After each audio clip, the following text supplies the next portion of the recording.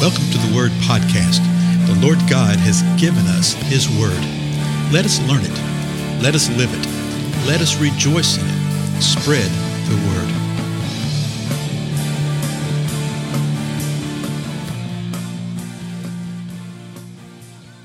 Well, blessings, everyone. This is Dale. Thank you so much for joining with me today on the Word Podcast. We've been looking lately at a subject, a topic that comes out of a phrase in the Scripture, and it's the phrase "one another." Okay, one another, and we have found that it's repeated several times. I think more than 100 times. It doesn't always mean the same thing every time, but the majority of them relate to how we, as the body of Christ, are to live among one another and with one another. So I want to pick up in 1 Corinthians, where we were in 1 Corinthians 6. We saw a little phrase about one another, how they were taking each other to court over some things. And God says, don't you know that you will judge one another? But I want to look at the balance of this chapter, hopefully in this episode right now. Because though it doesn't use the phrase one another, we see that it shows us how we are to relate to one another. So starting with verse 9, because verse 9 shows what each one of us actually came out of in some form or fashion. He says this, do you not know that the unrighteous will not inherit the kingdom of God? There was a point in time when we were all unrighteous. Then he gives some details about some. He says, do not be deceived. Neither fornicators, nor idolaters, nor adulterers, nor effeminate, nor homosexuals, nor thieves, nor the covetous, nor drunkards, nor revilers, nor swindlers will inherit the kingdom of God. So he points to certain, particular sins right here. He said they're not going to inherit the kingdom of God. But then he says this in verse 11. Such were some of you, but you were washed, but you were sanctified, but you were justified in the name of the Lord Jesus Christ and in the Spirit of our God. So he's telling him, hey, you have been saved. Okay, you have been transformed. And then he continues with the thought, verse 12, all things are lawful for me, but not all things are profitable. All things are lawful for me, but I will not be mastered by any. And so he's given an idea and given us insight of some things that we've covered before. Yes, I am at freedom and liberty to eat anything and drink anything, as an example. I want to. But it may not be what is best for me. Okay? You may have a physical situation where it's not best for you to eat or drink something. He's going to show us what the point of this is in verse 13. Food is for the stomach, and the stomach is for food. But God will do away with both of them. Yet the body is not for immorality, but for the Lord, and the Lord is for the body. Our bodies, as believers right now, the bodies are for the Lord. And the Lord is for our body. He literally lives within us, folks. Okay, verse 14 says this, now God has not only raised the Lord, but will also raise us up through His power. So what's the point? Well, he's going to ask the question, verse 15. Do you not know that your bodies are members of Christ?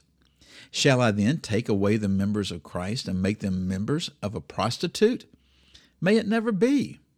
Verse 16, or do you not know that the one who joins himself to a prostitute is one body with her? For he says the two shall become one flesh. He quotes out of Genesis. Verse 17, but the one who joins himself to the Lord is one spirit with him. So he is showing the church at Corinth, and he's showing us that we are not to join our bodies with anything that is not of the Lord, okay? And we're not to use freedom as an excuse to do it. The last, 3 verses here? Yeah, the last 3 verses in this chapter, he starts giving commands, and you see why he's saying this stuff. Verse 18, flee immorality. Every other sin that a man commits is outside the body, but the immoral man sins against his own body.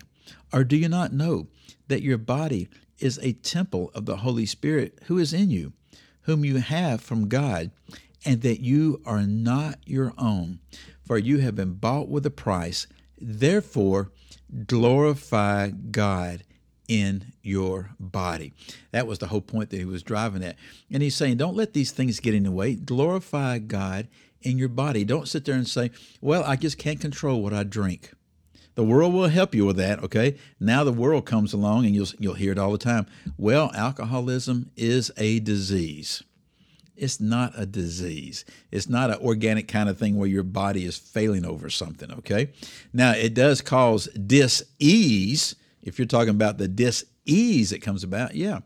Gluttony the same way. Gluttony is not a disease.